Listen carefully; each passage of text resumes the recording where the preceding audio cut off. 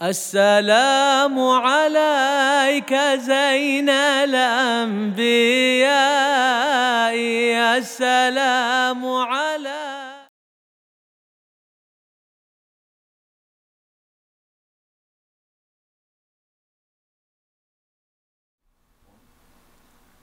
بسم الله الرحمن الرحيم الحمد لله رب العالمين وأفضل الصلاة وأتم التسليم على سيدنا ومولانا محمد وعلى آله وصحبه وسلم أجمعين. سبحانك لا علم لنا إلا ما علمتنا إنك أنت العليم الحكيم ولا حول ولا قوة إلا بالله العلي العظيم. Bismillah. So we have now reached session number 4 in this 5-session series on this blessed treatise penned by Sayyid al-Habib Umar bin Muhammad bin Salim bin Hafith, the title which is The Islamic Discourse in Religious Institutions, Its Current State and Future Development. Just a quick recap of what we've done up until now. In session 1 we talked about the primary mission of religious institutions and touched a little bit upon the impact of their discourse.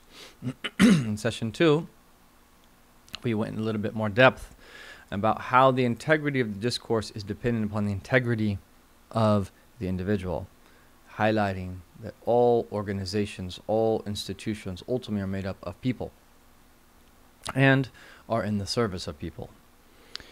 In yesterday's session, we talked about some of the principles of success in the Islamic discourse. And in particular, Sayyid al-Habib Umar highlighted some very important points which he extrapolated from the first verses in Surah Al-Mudaththir, and how these 5 principles is that these qualities, when we have a share of them, is that it will help us impact others in a positive way and help us to fulfill this trust that we have all borne for the sake of Allah subhanahu wa ta'ala. And so today we're going to go one step further and talk about further developing the Islamic discourse. And this will be the content for today and tomorrow. And Sayyid Habib Umar is going to mention 10 different steps that need to be taken in order for us to do this. And so, inshallah ta'ala, Allah tabarak wa ta'ala will open up our minds and our hearts to be able to understand these principles and to then also put them into practice. What this means is that we take them seriously moving forward. We're aware of them and then we constantly work on their development as we move forward. And so he starts by saying, what is meant by the development of Islamic discourse is the way and manner in which it is conveyed and taught, being guided entirely by the teachings and directives of the Sharia. So, in Arabic, وَمِنَ الْمَعْلُومِ أَنَّ الْمَرَادِ بِالْخِطَابِ الْإِسْلَامِ الَّذِي يُقْصَدْ تَطْوِيرُهُ إِنَّمَا هُوَ كَيْفِيَّةُ الْخِطَابِ وأسلوبه وكيفية إراده وأوجه إبرازه وهيئة إطلاق وسائل النشر بالإعداد. No, so actually getting ahead of myself. So, is that how it's conveyed and how it is taught. And this is, of course, very, very important. And this is happening whether we realize that it's happening or not. And as new institutions, new organizations arise in various countries across the world, we're speaking primarily in a Western context in the United States of America, there will be new organizations and new institutions that arise. And naturally, they will be attempting to respond to the various challenges that are in that place. And even though there are certain challenges that are present that are similar wherever one lives on the face of this earth, and the more that the world becomes a global village, the more in that sense that the challenges are shared worldwide. But then in that as well, there's also specific challenges to particular peoples in particular countries, in particular areas, or peoples in general, and that they might have a specific challenge based upon their the nature of their country, the history, and so forth and so on. So this is a very broad and very large topic. But anyway, we need to be aware that the Islamic discourse needs to be developed. In other words, we need to be very concerned about the way and the manner in which it is conveyed and taught. And one of the hallmarks of Ahl Sunnah wal Jama'ah is you will always find them in the middle between two extremes. And those extremes, to the degree that they get on the further limits of those extremes, are what are deemed to be blameworthy, whether it moving in this direction or whether it be moving in this direction. In general, really what we want is to find that balance in the middle. And we need to take into consideration our time, but we don't overly cater to our time by trying to change something that is fixed in our deen, for instance, just to mention one example. So we need to be aware of this. And the reason obviously we need to be aware of this is because if we're not able to take into consideration the challenges of any time, how then are we going to be able to teach that deen in a way that's going to impact those people and to equip them to be able to understand the time in which they live and to still maintain their practice and do what it is that they need to do? So what is meant by the development of Islamic discourse is the way and manner in which it is conveyed and taught, being guided entirely by the teachings and directives of the Sharia. The revealed texts and established religious principles themselves do not require any development. And this is what is very important. The religious principles themselves, and that the thawabit ad-diniyah and the revealed texts, and he says here the nusus, they themselves don't require any development. And that this is a very important point, because this is where some people actually make major mistakes. And the fine line, there's sometimes a fine line between tajdeed, renewal, which is valid and must happen in every time, in between what you might want to call something like reform. And I know I'm opening up a big can of worms. And am I saying that all reform is juxtaposed to tajdeed? No, that's not what I'm saying. I'm just using reform here in that specific sense, pointing to the meaning of maybe that the way that was done in a way that wasn't fully faithful to the tradition of that chains of scholarly transmission back to the Prophet Muhammad sallallahu alaihi wasallam, where something was slightly altered that shouldn't have been altered. Whereas tajdeed is that balance where everything is put in its proper place. And this opens up another big topic. What are some of the characteristics of true tajdeed as opposed to what you might want to term negative reform? So we need to really think about this, because the revealed texts are the revealed texts. And the established religious principles don't change in any time. And there are a number of examples of that. Our basic creed. Our basic creed remains the same. When you learn that basic creed, it is the basic creed. Whether you're learning that 1,000 years ago, whether you're learning that 200 years ago, or whether you're learning that today. We believe in the oneness of Allah subhanahu wa ta'ala. We believe that in all of these that beautiful names that He has subhanahu wa ta'ala, that remains the same in any given time. Rulings of the sacred law, the 5 daily prayers remain a constant. We don't change that and say, oh, we need to pray a little bit more, let's add a 6th prayer. No, the 5 prayers are the 5 prayers. And many of the forms of worship that we have, that are examples of this. They remain the same. Yes, there might be certain challenges that people have in relation to praying in a particular time, but that's precisely what needs to be done. How do you deal with those challenges while recognizing that the prayers remain? And the beautiful thing is, here's the flexibility of the sacred law that helps us do this in any given time. And likewise, the great principles of character, those remain. In no time are you allowed to have a disease of heart. That in every time you must have good qualities of character. Those things remain the same, and they're fixed.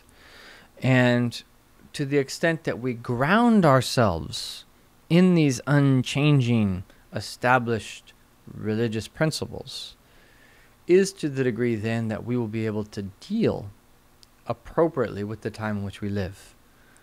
So there's things that we simply don't change. So that's not what's meant here by development. And he's going to go into more detail so that it's going to become clear. In order to elevate the level of discourse in light of our current challenges, we need to take a number of steps, of which the following 10 are the most important. So this is what Sayyid Habib Umar is putting forth, and what are the important steps that we can take to further develop the Islamic discourse in the way that he's referring. The first is, those concerned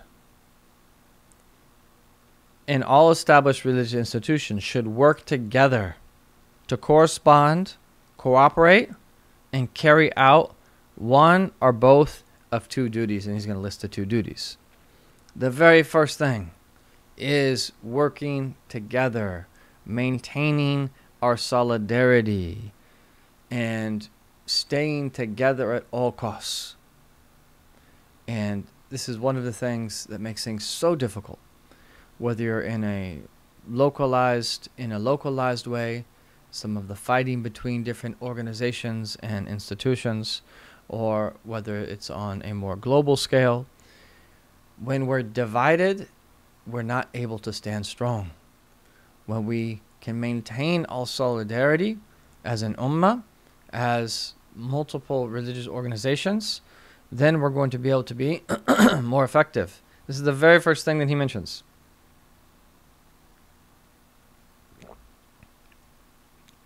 And especially those that share in the following two main concerns.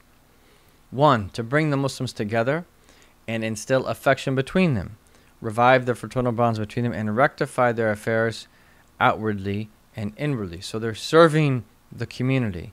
They are involved in the rectification of the community, and so forth. This is that when an institution carries that concern, as well as the second one, this is especially the case of this need to work together. The other is to show the true nature of Islam, with its beauty, majesty, and perfection, to everyone whom we are able to reach out of mercy for humanity, in order to fulfill our covenant with Allah subhanahu wa ta'ala.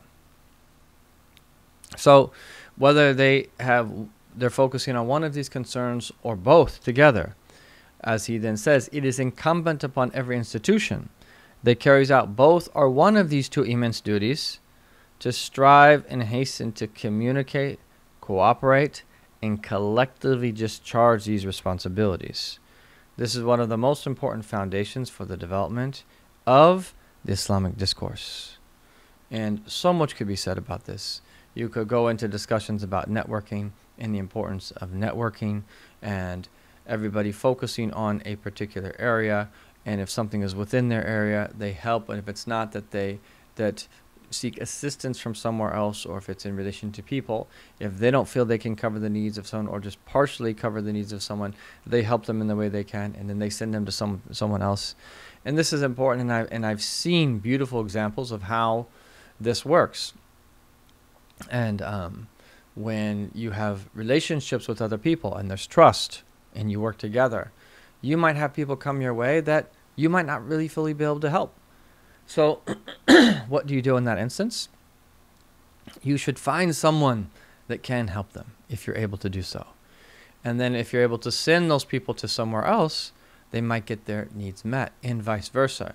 There might be people that go to other people that they might not be able to fulfill their needs fully. So they send them your way.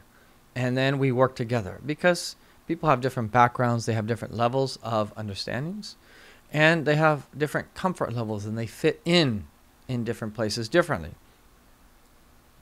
So this is the first principle, learning to work together. And getting back to something that was said earlier, we shouldn't see other people that are working in the realm of da'wah with us as a threat. So when it comes to doing like a SWOT analysis, yes, you need to understand your strengths and you need to understand your weaknesses. And framing it, though, the latter two as opportunities and threats, maybe we'd want to frame that slightly differently. That the opportunities, yes, are the different ways that we can serve. But we don't see other people as threats. We don't see other organizations, other individuals as threats. And when you really understand how much work needs to be done and how many different ways that you can serve in all of the different fields that require people to roll up their sleeves and get to work, you come to the conclusion that simply it not only does not make sense, but it is one of the greatest pitfalls of all to fall into this pitfall of pivoting against other organizations and that trying to outwork them or outperform them or outmaneuver them and things of this nature. This not only wastes a lot of time, it can have very harmful effects as well. So, working together. And then we get into the second. So he says here, religious institutions must seek the participation of prominent people who are committed to do good, and sincere to assist in the aforementioned duties. They can assist through their websites, projects, suggestions, speeches, writings, visits, and whatever other ways they are able to contribute. This is what we ask of them, and we request them to respond to this important obligation and critical need. Okay, so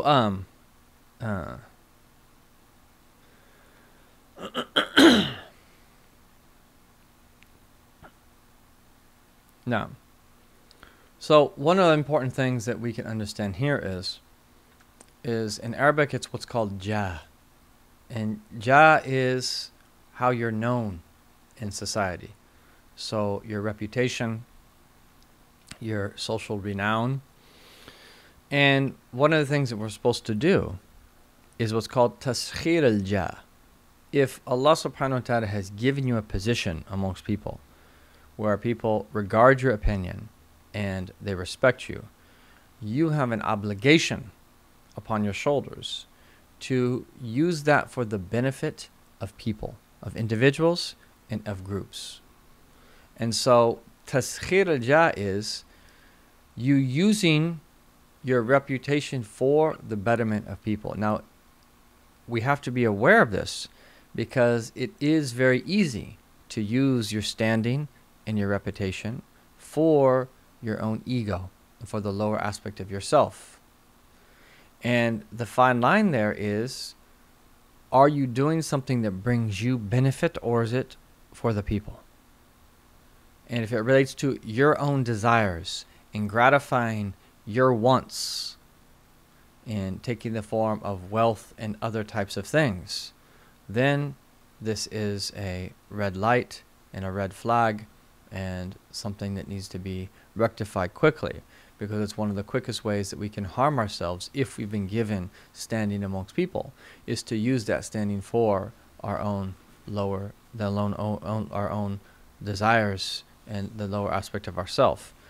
But if you use your reputation to help other people, and by you supporting a cause that people know that you support that cause, so they're going to support the cause, or by you calling be bringing awareness to a particular topic, that other people all of a sudden take that seriously, and that you give your wealth somewhere, and then it's a means for other people to give their wealth somewhere. Using your reputation in this way is exactly what we're supposed to do. So this is very important. And so having relationships with individuals that are prominent and that are sincere, and the word he uses here are muslihin, and that these are people that can bring about benefit. And so to remain in touch with them and to work with them in a number of different ways, this is very important to strengthen the da'wah of the Prophet Muhammad sallallahu alaihi wasallam. And this helps establish the Islamic discourse. And so if you think about this, imagine if we had in, for instance, the countries in which we live, multiple people in the United States of America, in multiple states, in multiple cities, and these people are loosely affiliated, and they know that we keep in touch with one another, they know that we support one another, and they know that in general we have the same outlook and we have the same general positions on things, allowing for the diversity and allowing for various levels of scrupulousness and conservatism and so forth. We're not going to all be exactly the same all throughout. When we do this, this strengthens the community as a whole, because those individuals that are in a different state and they see the connections they have with someone else in a different place, it gives them clarity that this is how things must be. And think about the opposite, where you have someone who's, in a sense, excuse me, we have someone who's in a sense displaced, and they live far from the community, and so much of their access is online, and they go online and they see this array and variety of different approaches and a variety of different opinions. This breeds confusion. So this is really important, is that people work together, and people that are prominent, people that are well-known, righteous, and scholarly, and they're committed to good and sincere, to doing good and to being sincere, is that everyone works together to assist in this. So this relates to the first in some ways, because it's about working together here as well, but it's a specific type. And how is this done? They can assist through their websites, projects, suggestions, speeches, writings, visits, and whatever other ways they are able to contribute. And again, there's so many different ways that people are serving. It could be through a website, it could be through a specific project, different programs that they're putting on, workshops, seminars. It could be that they just make suggestions and that they're advising. It could be that they give some type of lecture or speech, maybe write something. It could be visiting one another. All of these beautiful things that can take place. And when this happens, when you're visiting each other, you're communicating with one another, you're getting different perspectives, this is extremely enriching. And this is one of the things that the people of knowledge tended to do, and what we've seen our teachers do. Whenever they go somewhere, they always visit the local people, the local prominent people, the local scholars, those that are in charge of the religious institutions. They visit schools, they visit people in their homes, the righteous, and so forth. This is a staple part of their trips, so that everything that is mentioned can transpire. And the more communication, the more that we're in touch with one another, the better it is for the collective body of believers. So then, number 3, they need to be aware of what is being conveyed and presented to the upcoming generation, and those learning in their educational curricula. This is a big one, and this takes an enormous amount of time. Being aware of what is being conveyed and presented to the upcoming generation, and those learning in their educational curricula. He's going to list a number of ways that these meanings are disseminated.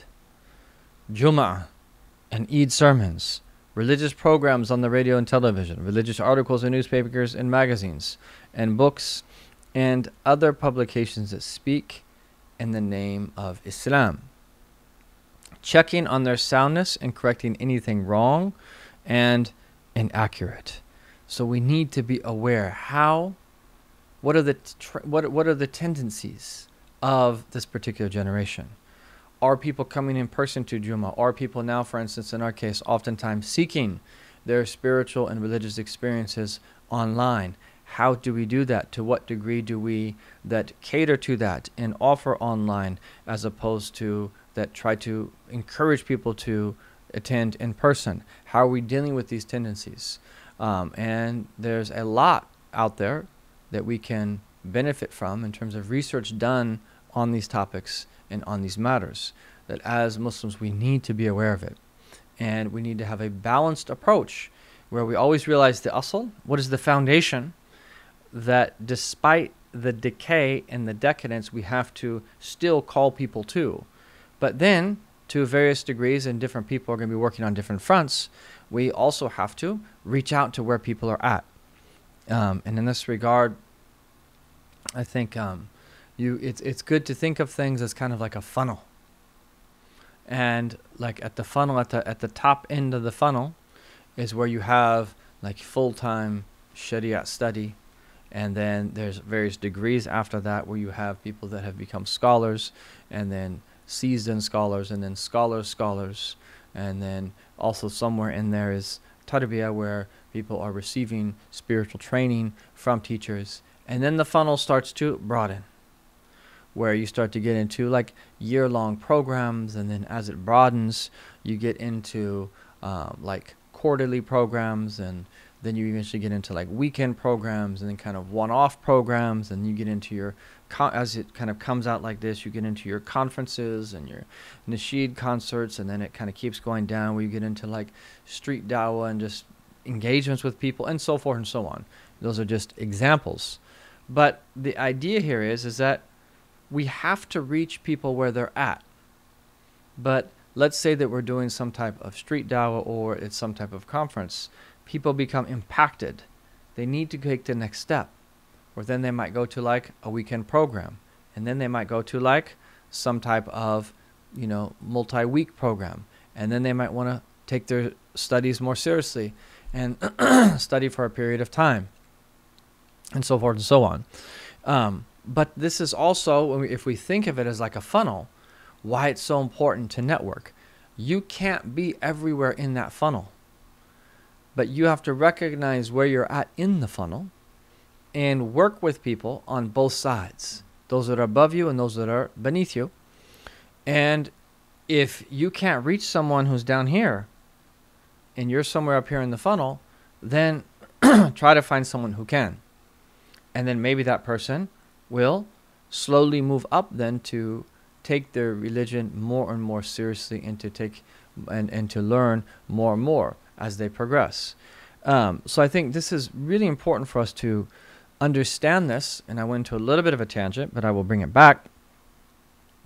We need to be aware of how the upcoming generation is learning their deen. And that relates to what is being conveyed, how it's being conveyed, and that the times in which it's being conveyed. And we actually need to spend time familiarizing ourselves with the frame that people are thinking in our time. If we're not aware of what people are exposed to, how it is that they're thinking, how are we going to reach them? And again, there's going to be different degrees to which people reach out to people at different levels, and not everybody has to reach out to everybody. There might be certain people that their job is more of a scholarly function, and they might not have the ability to reach people on the streets. And that's fine.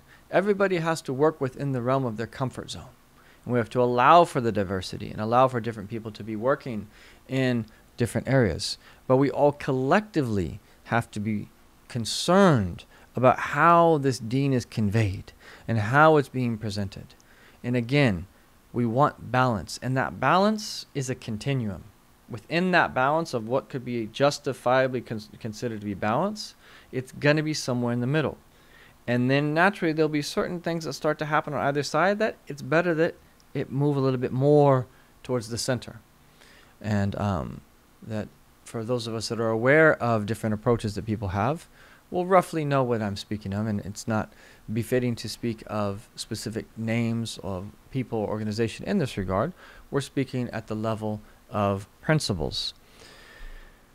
So, how does this generation learn?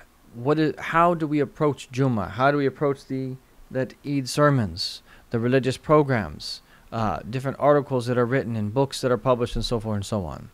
And making sure that what is said and what is conveyed is sound, and that also making sure that things that are conveyed incorrectly, that perspective is corrected, having ways to do this. And again, for anyone who's working in the field and is involved in the Islamic discourse, it really is a necessity that we all have the humility to realize not one person has all the answers. And that sometimes you try out certain things and maybe, okay, you retract a little bit. Maybe that's not the best thing to do. And we need to benefit from each other and help one another in this. Not one person is going to have all the answers. And there will be mistakes that are made. But collectively, if we have that, what was mentioned in number 1, where we're all working together, where we can come together to talk about things and to share best practice and benefit from each other, then we'll be able to address and redress some of the things that might have gone wrong in our attempts to serve. So he says this has to be done by not dismissing the sacred texts that are misinterpreted by some groups who sever them from their true meanings and attach false understanding to them. Rather, it is achieved by explaining the sacred text's correct meanings and the principles upon which they are based, presenting them in a way such that the truth becomes manifest, falsehood is exposed, and there is no longer any room to brazenly misinterpret the text or play around with their meanings. We are bound by a tradition. The various scholarly, meaning tradition here with a capital T, not in the plural, which includes the various scholarly methodologies that are upright and that have been established over the past 1,000+ years, that exist from east to west in the Muslim world. That these people are the true bearers of Ahlus Sunnah wal Jama'ah, and Alhamdulillah, they still exist and they're still accessible from the bounty of Allah Subhanahu wa Taala. And we're bound to this tradition in the sense that, as Sayyidi Habib previously mentioned, is that the goal here is not to change the revealed texts and that to change the established religious principles or to reform them. No, it's to be faithful to those revealed texts and to the established religious principles and to root ourselves in them and in reality change the time in which we live. And yes, is that in that process, when we are aware of the time in which we live, that there are new concerns that will have to be dealt with. But this is really the challenge, because this whole deen ultimately is built upon taslim. It's built upon submission. So these scholarly chains of transmission and the textual tradition that we have that has been the means to preserve knowledge, and the responsibility is on our shoulders to appreciate it, learn it, and to understand how it works when we root ourselves in it, is that we have to be faithful to these traditions. And I know I'm speaking of tradition in a very broad sense, and it probably would require a lot more detail, but I'm just going to keep it general for the sake of time. But being faithful to it means is that you don't shy away from the sacred texts themselves. You don't shy away from the interpretations of some people. You clarify where the interpretations have gone wrong. You clarify the true meanings and what it means for someone in this particular place who might be in the Muslim world, what it means for someone who is in a different place and that's not living, for instance, in a Muslim country.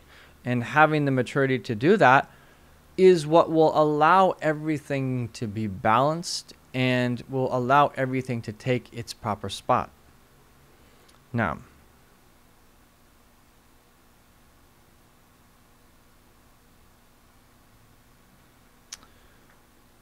here. This is to be accomplished within the specific groups as the responsibility of scholars who are competent, trustworthy, moderate, balanced, fair-minded, and far-sighted. And so when he was speaking about sacred texts, I think I was just speaking of it more in terms of the textual tradition. But actually the word that was used here was nusus. And here that would specifically refer to verses of the Quran and to statements of our Prophet sallallahu alaihi wasallam.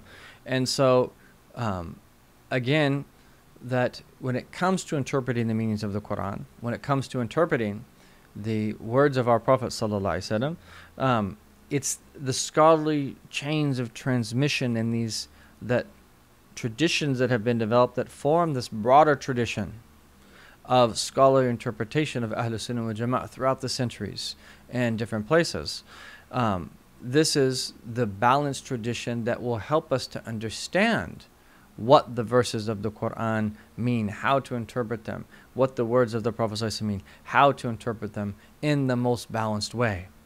And so there are principles there, and that Islam is coherent and it's complete. And when you comment on one verse of the Quran, you have to understand that verse in light of the other verses of the Quran. When you comment on a hadith of our Prophet ﷺ, you have to comment on that hadith in light of the established principles of the Quran and the other established principles in the Sunnah of our Prophet ﷺ. So the novice is the one who just goes in and sees a particular hadith or a particular verse and just comments on it based upon what they see, not taking in light the entire Quran or the Sunnah of our Prophet ﷺ, which is why we speak of these scholarly methodologies, where there's been thousands of people who have looked at the verses of the Quran and the Hadith of our Prophet ﷺ, in over 1,000+ year period, interpreted them, commented on them in the most balanced of ways, such that the guidance is accessible. Subhanallah. 1,400+ years later, after the time of our Prophet ﷺ, even for people that live in countries that are not ruled by Islam. So this is a blessing of Allah subhanahu wa ta'ala. And so that we have to be faithful to these nusus, to the verses in the Quran and the hadith of our Prophet ﷺ, and that rather we have to explain the correct meanings and the principles upon which they are based. So then that takes us to the fourth step.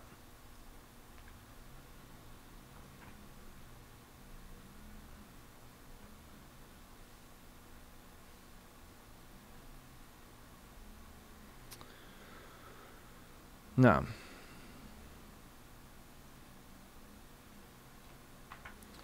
respecting the madhabs of Islam and understanding that they are expressions of the breadth, perfection, and exaltedness of the pure Sharia. They are the means for uniting within the vast sphere of the Sharia and the basis for complementing each other, assisting one another, succession, and cooperation, because they are unified by a common authority and source text.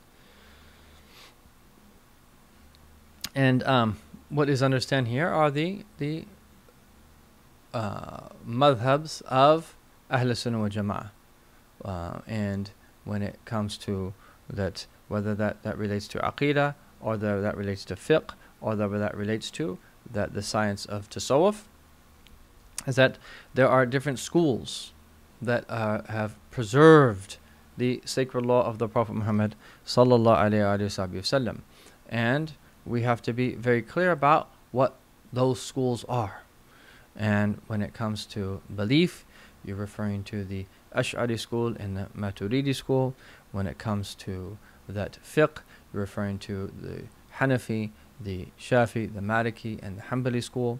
And when it comes to the path of Tasawwuf, you are referring to those who trace their lineage back to Imam Junaid al-Baghdadi and the other early greats, and the different paths that had come as a result of that.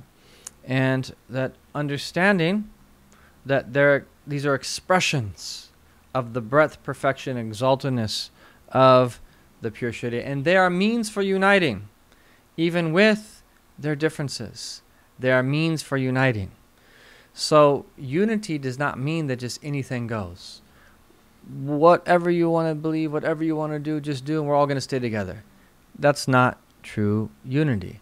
There, of course, are limits. There are certain things that are unacceptable, that are beyond what is acceptable.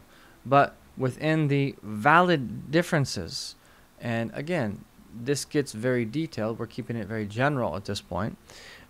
Within the valid differences, those valid differences allow us to be able to come together and to unite. And this is all within the vast sphere of the Sharia. And they are the basis for complementing one another, assisting one another, succession and cooperation, because they are unified by a common authority and source text. So then finally, the fifth affair here is having consideration for divergent groups and non-Muslims. This does not mean approving anything of falsehood, nor setting aside any of the truth. Okay? So, when we talk about having consideration, the Arabic word is mura'ah. This doesn't mean that you can ever approve of a falsehood. If something is wrong, if something is haram, if something is unacceptable, you can't ever say that it's okay. It's as simple as that. Nor does it mean that you abandon any truth. Nor does it mean that you set aside any of the truth.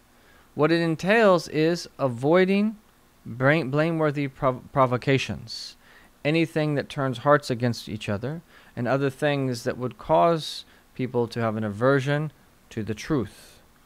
Okay? So what it means is that you have consideration. You avoid dealing with people in any way that's going to provoke a response, that's going to create some type of fitna or some type of problem that turns hearts against each other, or anything else that would be done where people might have an aversion towards the truth. So this is what is meant by having consideration. But again, as you can see, this is a balance, and these are principles that we have to adhere to, and it gets back to what was mentioned previously about being very careful about what it is that we say. Now, it is also achieved by turning away when it is proper to do so, choosing the proper method of engagement, and elucidating the truth in a way that helps the one being addressed and makes it easy for him to correct his understanding, remove his misconceptions, opening for him the door of true reflection and insight. So that when you talk about interacting with divergent groups, people that aren't following the methodology of Ahl Sunnah wal Jama'ah, and even dealing with people that are not Muslim, there's ways of doing so. And there's principles that we have to adhere to. These also include choosing the proper method of engagement. The proper method of engagement. And also, there's times where turning away is the thing to do. Not getting involved. Where you don't engage that particular issue. You don't engage that particular person or that particular group. Sometimes that's the right thing to do. And then sometimes there's an opportunity to elucidate the truth in a way that helps the one being addressed and makes it easy for him to correct his understanding. If that opportunity arises, you do so in the proper manner, in a balanced fashion. And then he's going to mention now a number of different verses from the Quran that help us understand what he's saying. So, say, O Prophet, I advise you to do only one thing. Stand up for Allah, individually or in pairs. Then reflect. there is no sign of madness in your companion, i.e. the Prophet sallallahu alaihi wasallam.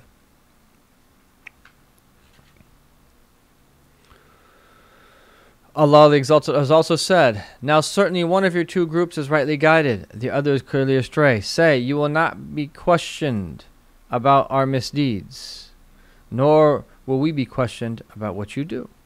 Allah the Exalted also says, and when you come across those who ridicule our revelations, do not sit with them unless they engage in a different topic.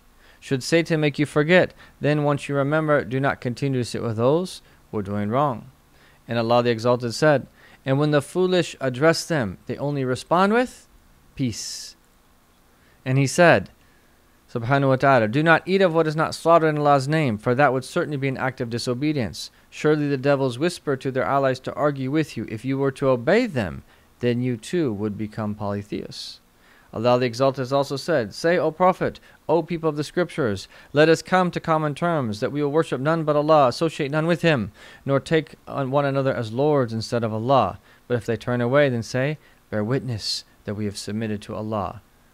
In these different verses, we're learning different ways that Allah subhanahu wa ta'ala is telling us to be. Allah the Exalted has said, they say, become Jews or Christians, and you'll be rightly guided. Say, O Prophet, no, we follow the path of Ibrahim, the upright in faith, who was not a polytheist. Say, O believers, we believe in Allah and what has been revealed to us, and what was revealed to Ibrahim, Ismail, Ishaq, Yaqub, and his descendants, and what was given to Musa, Isa, and other prophets from their Lord. We make no distinction between any of them, and to Allah we all submit. So if they believe in what you believe, then they will indeed be rightly guided. But if they turn away, they are simply opposed to the truth. But Allah will spare you their evil, for He is the all-hearing, all-knowing. And Allah subhanahu wa ta'ala said, be gracious, enjoying what is right, and turn away from those who act ignorantly. And He said, glorious is His majesty, if they do not believe you, O Prophet, then say, my deeds are mine and your deeds are yours. You are not responsible for my actions, nor am I responsible for yours. He also said, subhanahu wa ta'ala, but if they argue with you, then say, Allah knows best what you do. And the Exalted said, do not argue with the people of the book except in the best way, except with those of them who act unjustly, and say, we believe in what has been revealed to us and what was revealed to you. Our God and your God is one, and to Him we submit. So these are all examples, and each one of these verses would require a little bit more, it requires to go a little bit more in depth to understand the meaning, but this here is mentioned under number 5, which is that how it is that we have consideration for divergent groups and non-Muslims, and the very best guidance of all is the guidance of the Quran and the way of our Prophet Muhammad sallallahu alaihi wasallam. May Allah subhanahu wa ta'ala bless us to bring these principles into our lives, to benefit us through them, and bless us to fulfill this trust that has been placed upon our shoulders, and to believe in Allah and to worship Him because He deserves to be worshipped, to remember Him, and then to disseminate these blessed teachings and this truth and the revelation that was given to our Prophet Muhammad sallallahu alaihi wasallam, that we believe in, to those that are around us and those that we have an ability to affect and to reach. May Allah subhanahu wa ta'ala give us tawfiq, and to do this in a manner that is beloved to Him and that brings happiness to the heart of the Prophet sallallahu alaihi wasallam. Wa sallallahu ala sayyidina Muhammadin wa ala alihi wa sahbihi wasallam. Walhamdulillahi rabbil alameen.